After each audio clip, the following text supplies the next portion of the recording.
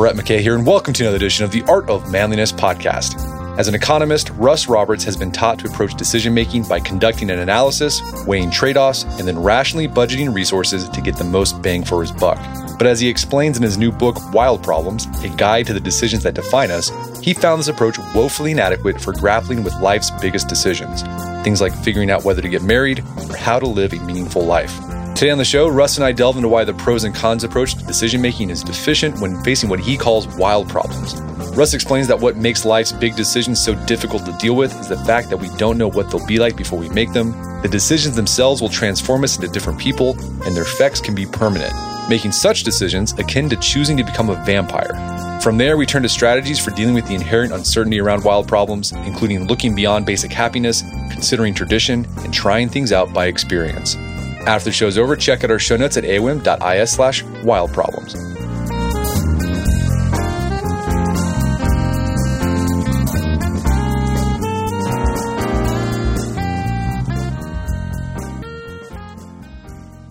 Russ Roberts, welcome back to the show.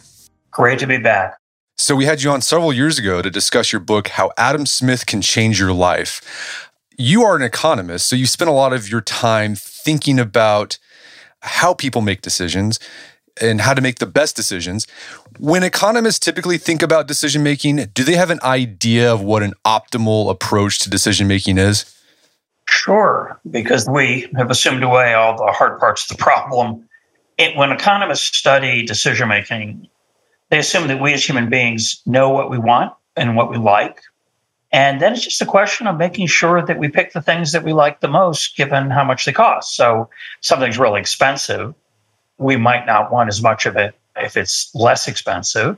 If we already have a bunch of it, we might not want more of it as much as if we started with very little of it. So the 12th ice cream cone isn't as thrilling as the second or even the first. And that's the economics way in general of thinking about decisions. We have a set of what economists call preferences. We have a certain amount of income. We can't have everything we want. And then the question is, how do we spend our scarce income and our scarce time to get the most out of life? And that sounds pretty reasonable. Right. So it's all about trade-offs. I think we've all done that when you bought a vacuum cleaner or a car. I think, well, if I get the upgraded package on this car, well, it's going to cost me a little bit more money, but I think in the long term, I'll enjoy that more. Or sometimes, well, I'm not going to get that upgrade pack because I'll save some money and I can use that money somewhere else. Exactly.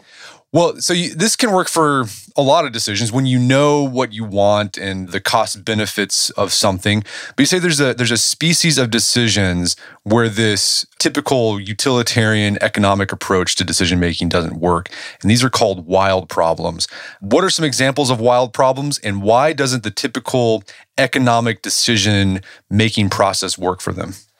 Well, in life, we're constantly making decisions where we're not really 100% sure how much we're going to like the choice we make, right? If I've eaten mint chocolate chip ice cream 50 times, the 51st time, I'm pretty sure what I'm getting myself into. If I've never been married, it's a little bit harder, right? And so I call wild problems where analytical methods and rationality, the way we usually define it, don't help so much, where there's very little data. We don't have an algorithm or an easy way to make the best decision. And these are problems like whether to get married, who to marry, whether to have children, how many children to have, what kind of career you should choose, where you should live, and even questions that are a little more vague.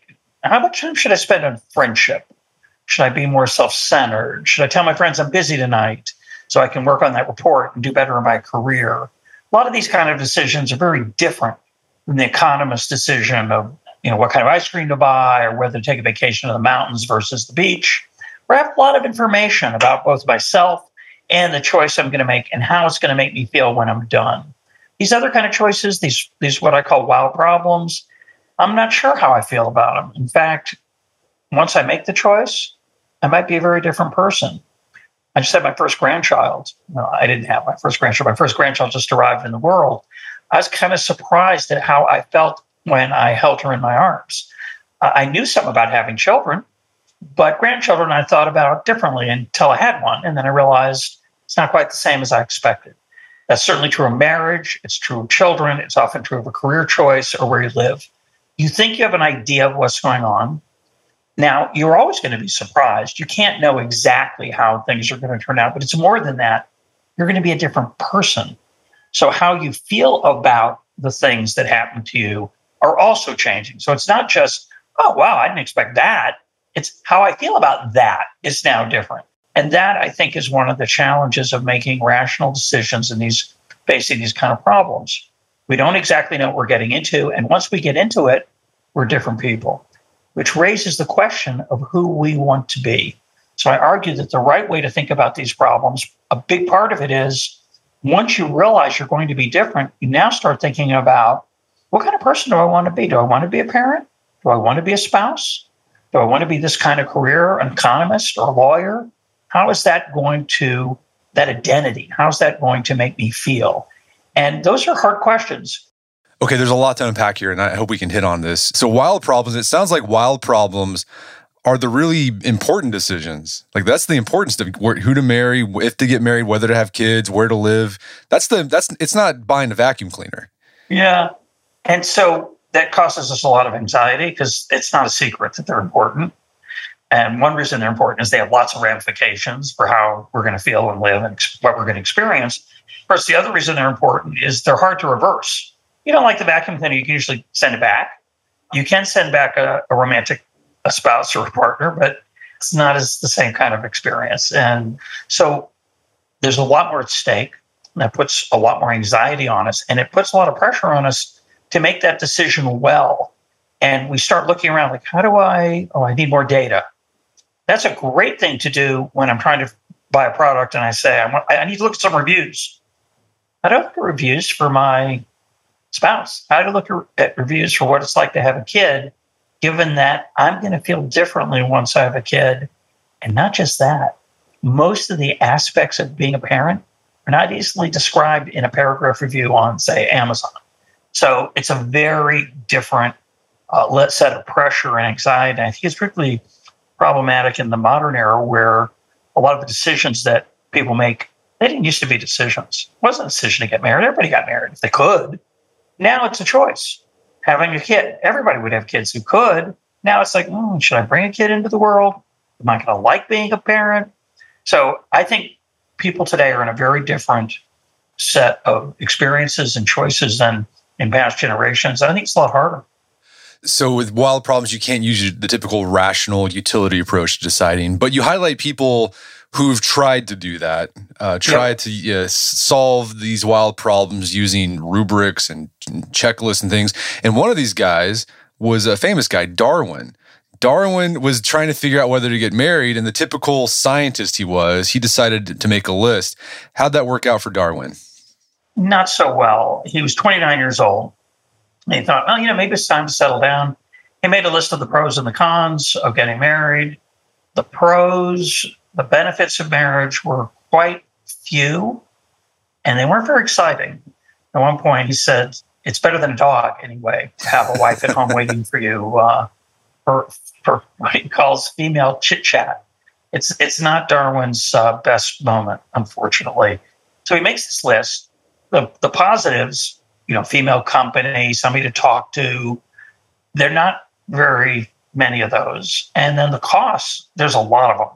She might not want to live in London. I might have to move out of London. She's going to have relatives I'm going to have to spend time with. I'm not going to be able to do my work.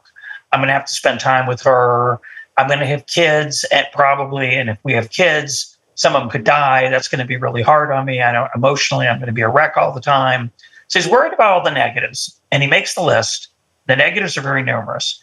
And the first thing I point out about that's the first thing. The negatives outweigh the positives. So in theory, the rational choice is clear. Don't get married. And yet Darwin decides to marry. And so I'm interested in this question. Why did he make this leap into the dark, even though his so-called rational approach said he shouldn't? And, I suggest that there are more things in life than the day-to-day pluses and minuses that he was able to imagine in advance before he married. There's some ethereal, higher level aspects of purpose and meaning that he was aware of. He didn't write them down. He didn't write down anything about a shared life with another person. He didn't write anything about love. He didn't write anything about the benefits of making a sacrifice for another person. He just looked at the sacrifice. It's all about him. And that's reasonable before you get married, because before you get married, you're the only person you think about. Once you get married, especially if you have children, all of a sudden there's more to think about. Somewhere in the back of his mind, he knew that. So it's not like he made an irrational choice by marrying anyway. It's that the things that naturally come to mind when you're trying to make a rational choice in the face of these wild problems, they're not necessarily the most important things. I use the metaphor of the person looking under the lamppost for the lost keys. A person can't find their keys, their car, and they're looking under this lamppost late at night. Somebody comes along to help them. They're looking too, and they can't find him. And finally, the helper says, "Did you lose him here?" "Yeah, I'm not sure, but this is where the light's the best." And I think that's a very common seduction when we make decisions in the face of uncertainty. We look at the things that are in the light, the things that we can see. If you're not married, what do you see with marriage and children? Well, a lot of, I describe them as can'ts, thing I can't do once I'm married, things I can't do once I have children. The real benefits are much harder to describe, much harder to imagine before you experience them. It's a very different kind of calculus. So to think you have control of it mentally, I'll just make a pro-con list, a benefit-cost analysis. It's just a little bit, you're likely to mislead yourself. I'm not saying it can't be done. It's just difficult to do. And so what I'm trying to do in this book is remind people what else is at stake besides the obvious day-to-day costs of our decisions and the day-to-day benefit. Yeah, I think that's one of the biggest insights I took from this book that I've been thinking a lot about is when you have these wild problems, it's hard to make the decision because you don't realize how you're going to change when you make the decision. And use this analogy, someone talks about the decision to become a vampire. Well, you can't make that decision because you've never been a vampire, so you don't know what it's like to be a vampire. And maybe you will like being a vampire, or maybe you won't. So the only way you can find out is actually to do it. Exactly. And that comes from a philosopher, L.A. Hall is her name. She wrote a book called Transformative Experiences. And it's about having children, decisions like we're talking about.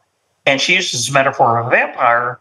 And it's kind of silly, but it's actually not that different in that you don't know what it's going to be like. And once you've made the leap, you feel very differently than you did beforehand.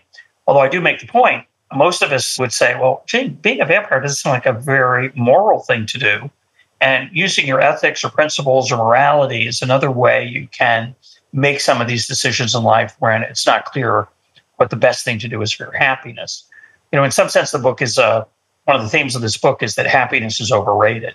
And we're naturally are going to pursue the more obvious pleasures, and we're obviously going to try to avoid the most obvious pains. Subtler things, say what it's like to live a life as a parent, or what it's like to live a life as a husband or wife, those are things we don't have much access to. The people who do have access to them, the people who are already married, the people who have children, either can't talk about it well or they don't want to talk about it. They're uncomfortable. So it's natural, if you're thinking about being a vampire, to ask vampires, hey, what's it like? You like it? Yeah, boy, it's great. I'm out at night all the time and you live forever. Can't beat it. So that's one way to get information, is to ask the people or to do a survey. But part of the problem with that is that it's a very rich set of experiences that follow once you marry or have children or choose a particular career or live in an unusual or interesting place. Let's say you're trying to decide where to live. Oh, it's not just, I like it. It's complicated. It's nuanced. It's multifaceted. And sort of boil it down to, yeah, it's fun. I like it, is, I think, missing a huge part of what makes life worth living. We care about a lot more than just, yeah, it's pleasant. We care about meaning. We care about purpose. And these choices, these wild problems, have a whole overarching aspect to them that suffuses our days and doesn't just say, oh, that was a good day or that was a bad day. I make the point in the book that it very well could be the case that as a parent, there are more bad days than good days. Does that mean it's irrational to be a parent? For me, it hasn't been. I don't know if it's true. I didn't count those days every day. So that was a good one. That was a bad one. I didn't keep track. But there were a lot of tough days, and there still are. Parenting is a very powerful experience. But my suggestion in the book is you don't have kids because it's fun. You don't have kids because there are more good days than bad days. You have kids because it adds meaning to your life. You have kids because It's a crucial part of being a human being. It's part of the human experience. You have kids to understand your parents and your own relationship to the human enterprise. You don't do it because it's fun. And you don't even just do it because it's more pleasure than pain. It's not just adding up. Much more complicated than that. And I think economists and others who look at standard rational techniques are missing something when they try to apply them to these wild problems. Okay, so instead of focusing on the standard techniques to make a decision, you say a better rubric to help you make these decisions for wild problems is figure out what it means to live a flourishing life. And this is borrowing from Aristotle and his Nicomachean Ethics.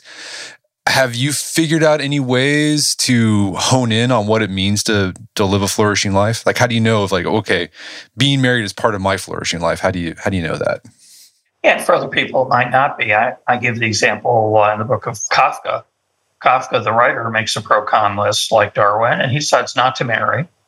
And for Kafka, being a great writer was an important part of flourishing, and he was afraid, as was Darwin, that if he chose to marry, he might lose that key part of his sense of self and what he was going to do with his life. In Kafka's case, he decided not to marry. Darwin decided to marry. Turned out okay for Darwin. Despite the fact that he married and had a bunch of kids, he did manage to produce some of the greatest scientific works in human history. So you could argue it could have been even better if he'd stayed single. He'd have been even more fulfilled. But I suspect not. Marriage turned out much more pleasantly for Darwin, at least for most of his life, than he expected, based on his pro-con list. But it does raise this question. So, if you say that meaning and purpose are crucial to a full sense of well-being and not just fleeting day-to-day pleasure and pain, how do you think about that? And so I talk about a number of ways that I think that we flourish. Obviously, these include things like using our skills to the utmost. They include knowledge of ourselves. I talk about different ways, and I'll spend a lot of time on this, but there are some obvious ways you can learn about who you are and what you want to be. You can have psychotherapy, you can have meditation, you can have religion, you can read literature and philosophy. All these things are ways that human beings have tried to understand their place in the cosmos and what is meaningful to them, what gives their life purpose. There's no easy answer for any one person. There's no general set of principles that are simple, but it's an enterprise that you need to spend some time on. One of the things I suggest in the book is that tradition is a tested way that people have found to be helpful. Some traditions are not helpful. It's not simple, but you want to take all of these things seriously. A lot of what I'm talking about in the book is what Agnes Callard, the philosopher, calls aspiration. Who do I aspire to be? That's something worth giving some thought to, right? What kind of person do I want to be? Do I want to be the kind of person who fill in the blank? Or should I just take who I am now as good enough? And I would suggest that aspiring, the act of self-improvement, the act of trying to become more than who we are today and something more tomorrow, is a very powerful part of the human experience that does give people meaning. This sounds like, Kierkegaard has this idea of, you kind of go through these three phases of ethical development. And the first one is the aesthetic, where you just pick, this is fun. I enjoy this. I'm going to wear these clothes because they're cool. I'm going to read this novel because it's fun. But he says at a certain point, you need to move on beyond the aesthetic to the ethical, where you start thinking, well, what does it mean to live a good life? And I think beyond that's the religious, where it's beyond the ethical. But the way you figure out what that higher level is, like you said, I think reading philosophy, looking at religion, like these are issues that humanity has been thinking about for thousands of years. They might have some insights. They might not. Things have changed, obviously, but it's a good place to start. Yeah, it might not. What worked for someone else, what worked for Kierkegaard, might not work for you. Or what works for your neighbor might not work for you. What worked for you when you were younger may not work for you when you were older.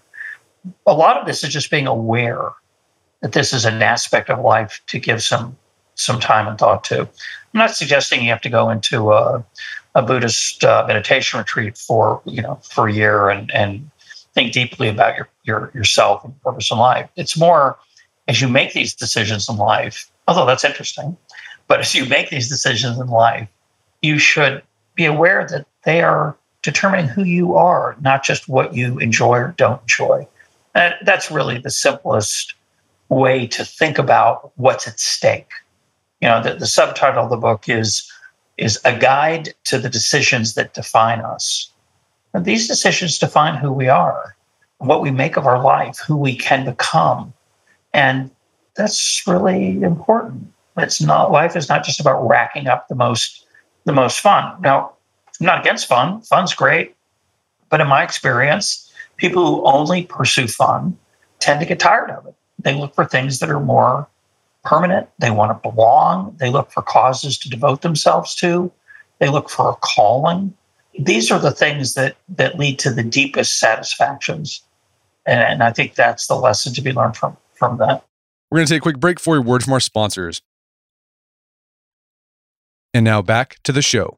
You make this case in the book for following traditions. Oftentimes us in the modern world think, well, traditions are fuddy-duddy, they hold you back. But you say traditions can actually be really useful because there's already something in place. You don't have to reinvent the wheel. It's worked for a long time.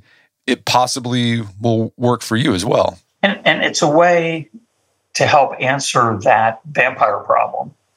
Most of the traditions that we have in this world suggest that being a vampire is really not the right thing to do. And so that's one way to solve the problem of, well, if I don't know if I'm going to like it or not, what should I do? Maybe I'll like it. It doesn't look good now, but all the vampires I know, once they become vampires, they seem to like it. But maybe it's just immoral and you shouldn't do it. And tradition has come to this consensus that being a vampire is not the right thing to do. And similarly, tradition has come to a consensus that having a child is a meaningful act. It may not be right for you, any one person, but it means take it seriously. I don't suggest following tradition blindly. I think that's a mistake. A lot of traditions can lead us astray. They're not for you or me. They're for other people. But you should take them seriously. I use the example in the book of the Chesterton fence.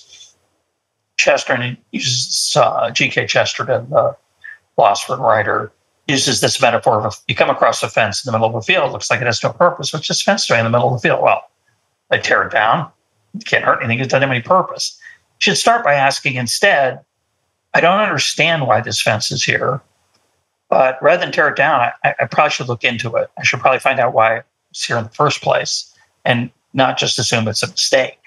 And I think often it's our egos and natural tendency to see ourselves as the center of the universe as human beings. There's a lot of value to saying, I don't understand everything. I'm going to be humble and I'm going to take the received wisdom of tradition and take it seriously. I might reject some of it, might accept some of it, but I shouldn't just dismiss it out of hand because I don't understand. Yeah, it's a starting point. Yeah. A lot of our wild problems involve other people, relationships with other people. And you make this case that it might be useful to think of relationships in terms of covenants rather than contracts. And this is coming from your religious background. You are Jewish. And right now I'm reading the Old Testament again, and there's a lot of talk about covenants. Why the covenant approach to relationships? What's the benefit there? So let's talk about the difference between a covenant and a contract, at least the way I'm thinking about it. Obviously, there's legal definitions sometimes, but a contract's basically, I'll do this for you and you do that for me. It's a quid pro quo. I'll scratch your back, you scratch mine. A contract lays out my responsibilities explicitly. It lays out your responsibilities. You're going to deliver this house. I'm going to deliver some money by a certain date in a certain condition and so on. That's a contract.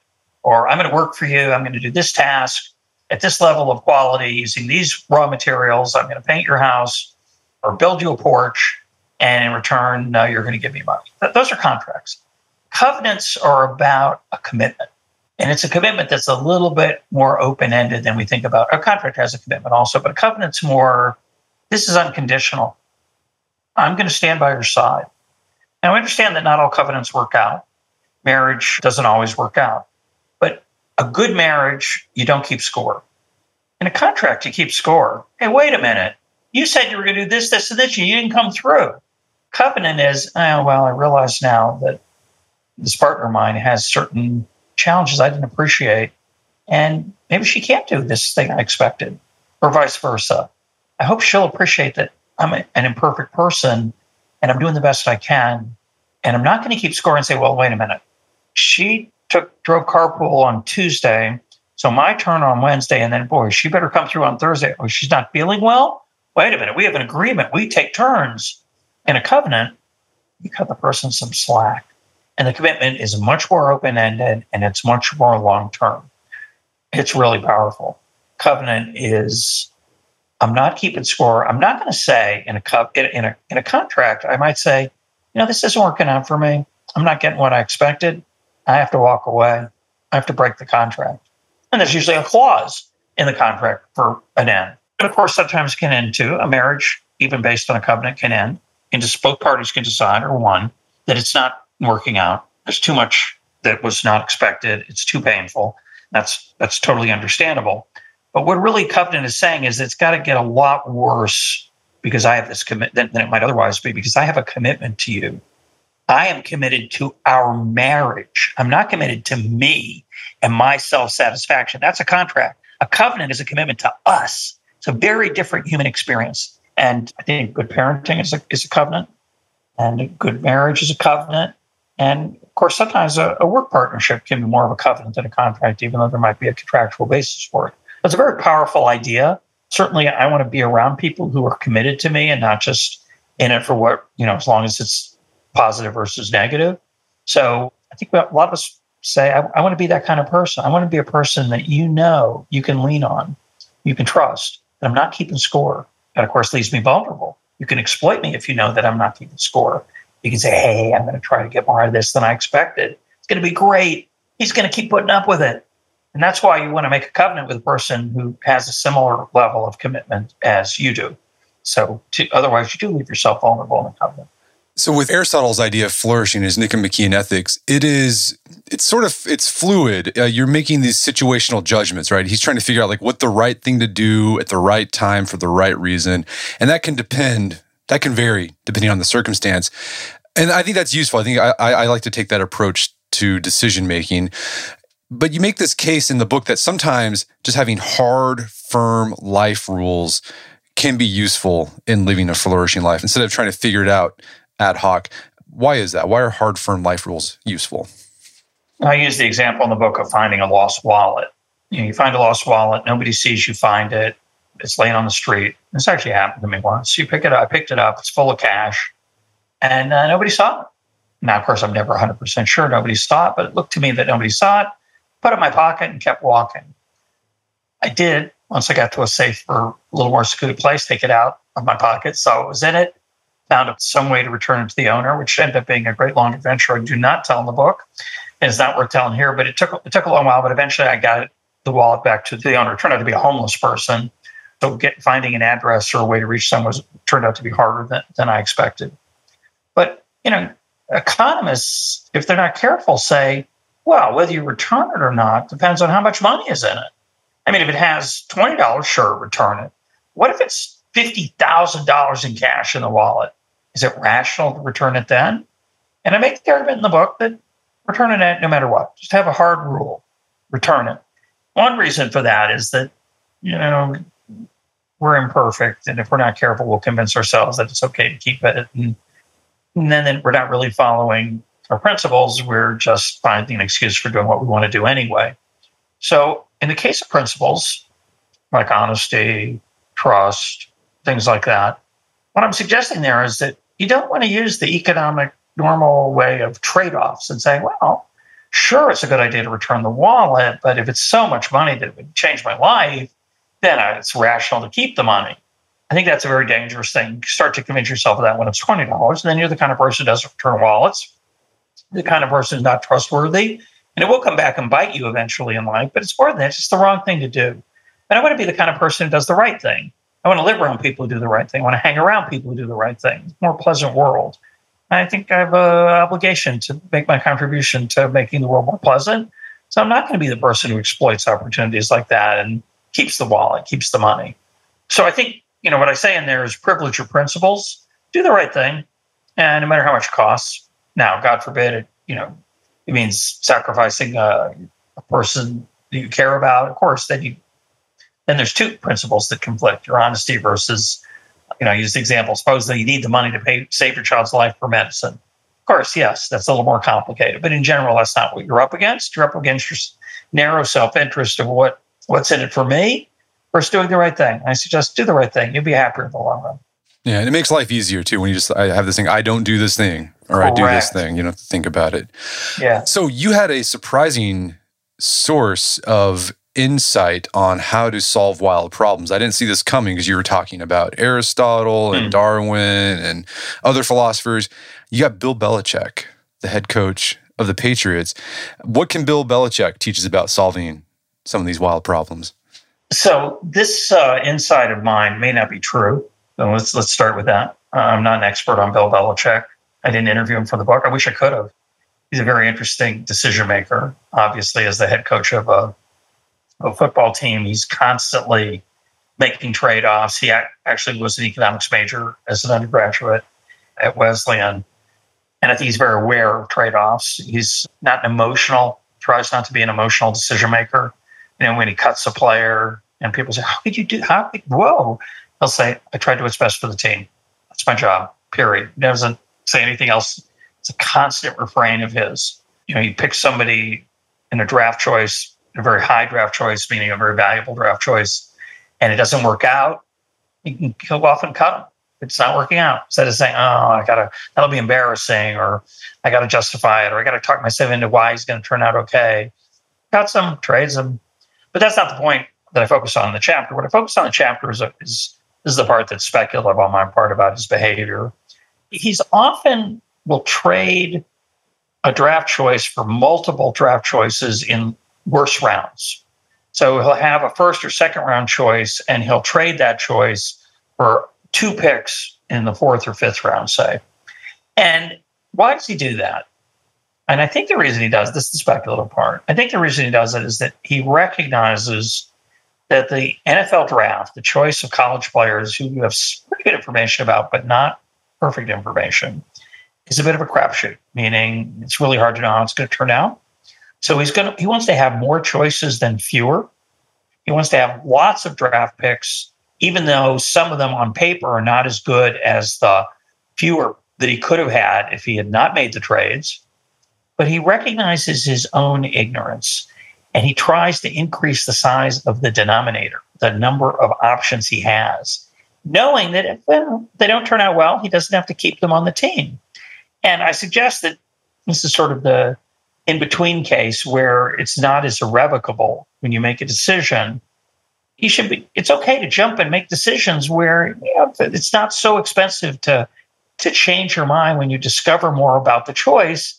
Should not be so afraid of it. Make more decisions, keep the good ones, and cut your losses by getting rid of the bad ones, because you don't know.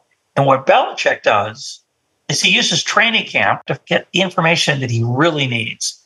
The information he has is how fast the person runs a 40-yard dash, how many yards per carry they gained in their particular college career, say if they're a running back, and so on. That information is not the real information he wants. The real information he wants is, how is this person going to fit in with my players that I have right now on my team? And how's this person going to fit in with me? Are they going to be comfortable with my style of coaching? And he can't discover that ex ante before the fact. He's got to go through some experience. You have to find out about how they're going to fit in or not fit in. And so he uses that as a way to figure out what to keep and what not to keep. And I think that's a great lesson for life. Sample lots of things. Do more of the things you love, do fewer of the things that you don't love, but gain some experience and self-knowledge about what floats your boat, what gives you deep and enduring satisfaction. Can't know that in advance. And so the Belichick lesson is try to find out about yourself and about how you feel about things, if you can do it in a way that isn't too expensive. I think this is really useful advice for young people who are trying to figure out their career. So, for example, I went to law school. And I didn't know any lawyers I was like the first lawyer in my family. My only knowledge of law was watching Law and Order and Matlock. And then I get to law school and I get my first internship, and I realize this is not like TV. This is not what I thought it was going to be. And I didn't enjoy it. And I decided law is not for me. I finished law school, but I decided not to pursue a career in law. And so now when people ask me, like young people, like, should I go to law school? And I say, you should just work at a law firm for, as an intern before you go to law school to figure out, do you actually like the practice of law? And so, yeah, I mean, like, test it out. There's ways you can test things out that aren't expensive. So you don't have to like take out a bunch of student loans for law school. Test it out first, and you might learn you don't like it. Yeah, it's great advice. And of course, that's why we date when we're trying to decide who to marry. But I think there's a much deeper point here that you're making, which I love, which is the information you do have, Matlock, Law and Order, is wildly misleading. Right. You think you have valuable information about what it's like to be a lawyer. You actually know almost nothing. Worse than that, the part that you do know from those shows romanticizes and exaggerates the positives and shows you almost nothing of the day-to-day unpleasant, boring part, or worse, ethically challenging part of being a lawyer that you find you don't like at all. And so it's a great example, and I think it's particularly relevant for marriage and parenting. If you get your ideas of marriage from movies, you're going to be pretty disillusioned by real marriage. It's not that different than law school. Real marriage is really different than TV marriage or movie marriage, right? The falling in love, the music playing, it's lovely. Real marriage is much more complicated than that. And it's really interesting to me how little of the flavor of real marriage we share with our children. They do see us. So we watch our parents. Our children see us as parents, as married, perhaps, and they get some idea.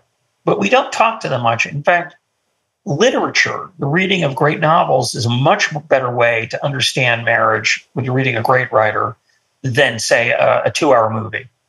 And so literature is a good thing. It teaches a little bit more about life often than a 2-hour overly optimistic movie. Okay, so we've covered a lot of ground here, so I think it would be useful to do a quick recap here of our conversation. So wild problems are hard because you don't know how you're going to feel about them, and you're going to be a different person once you make a decision around a wild problem. And it sounds like making the decision to do something like have a kid, it's a wild problem. It's akin to imagining a color you've never seen before. But we've talked about some things that you can do to make these decisions. One is think about what will lead to a flourishing life and what will give you meaning. Think in terms of covenants, consider tradition, create clear rules. And then when you can, test these things out through experience. But as I was thinking, like even with these strategies, you're still going to have to deal with the uncertainty. You can't resolve all the uncertainty. So do you have any insight into how to learn just to be okay with the uncertainty when you're trying to figure out these wild problems? Well, I don't spend much time on that in the book because I don't have any magic answers. It's really tempting to say, so just don't worry about it. It's easy. Right. Stop stressing over it. It's not a good idea. Better to be relaxed. It's like when you're late to the airport and you've never missed a plane and the traffic's picking up. And you say, well, I've never really missed an airplane, so I won't let this traffic bother me. It would be irrational for me to be nervous about it. And that doesn't work for me. I know maybe it works for some people. No, so I don't think that's I don't think that's helpful advice. I do think it's useful to realize that the normal approaches you take to these kind of problems don't help. So for many of these kind of problems, the normal thing to do, as I said earlier, was to get more data. Where's that app? I have trouble deciding what book to read next. I just go to Amazon and look at their recommendations. Usually pretty good. I need one of those for dating. Dating apps don't work very well. I need one of those for how to parent. Good luck with that. They don't work well. So I think recognizing that this is not an easy thing is a start toward reducing the stress and anxiety. Recognizing you're not alone, that almost everyone deals with this. But it's taken me, I'm 67 years old. It's taken me a long time to get better, not good, but better at making decisions. I'm not talking about even wild problems, just day-to-day decisions. I'm the president of a college in Jerusalem, Shalem College. I used to be a plain old researcher, economist, academic, writer. The biggest decision I used to make was, should I start this essay on Medium, or should I write it on Evernote, or maybe Pages? That's not a very wild problem. Not much is at stake.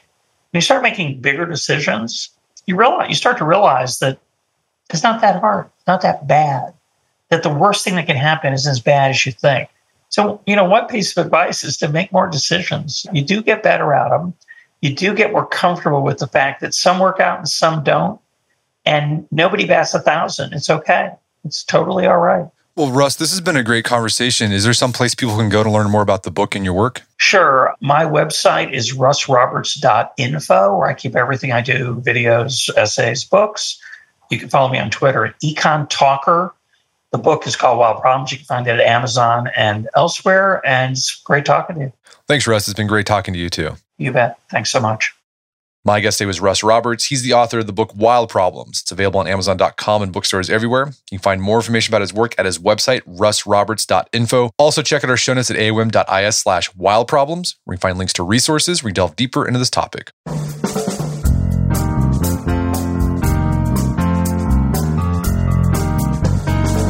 Well, that wraps up another edition of the AOM podcast. Make sure to check out our website at artofmanliness.com, where you find our podcast archives, as well as thousands of articles written over the years about pretty much anything you'd think of. And if you'd like to enjoy ad-free episodes of the AOM podcast, you can do so on Stitcher Premium. Head over to stitcherpremium.com, sign up, use code manliness at checkout for a free month trial. Once you're signed up, download the Stitcher app on Android or iOS, and you can start enjoying ad-free episodes of the AOM podcast. And if you haven't done so already, I'd appreciate if you take 1 minute to give us a review on Apple Podcasts or Spotify. It helps out a lot. If you've done that already, thank you. Please consider sharing the show with a friend or family member who you think would get something out of it.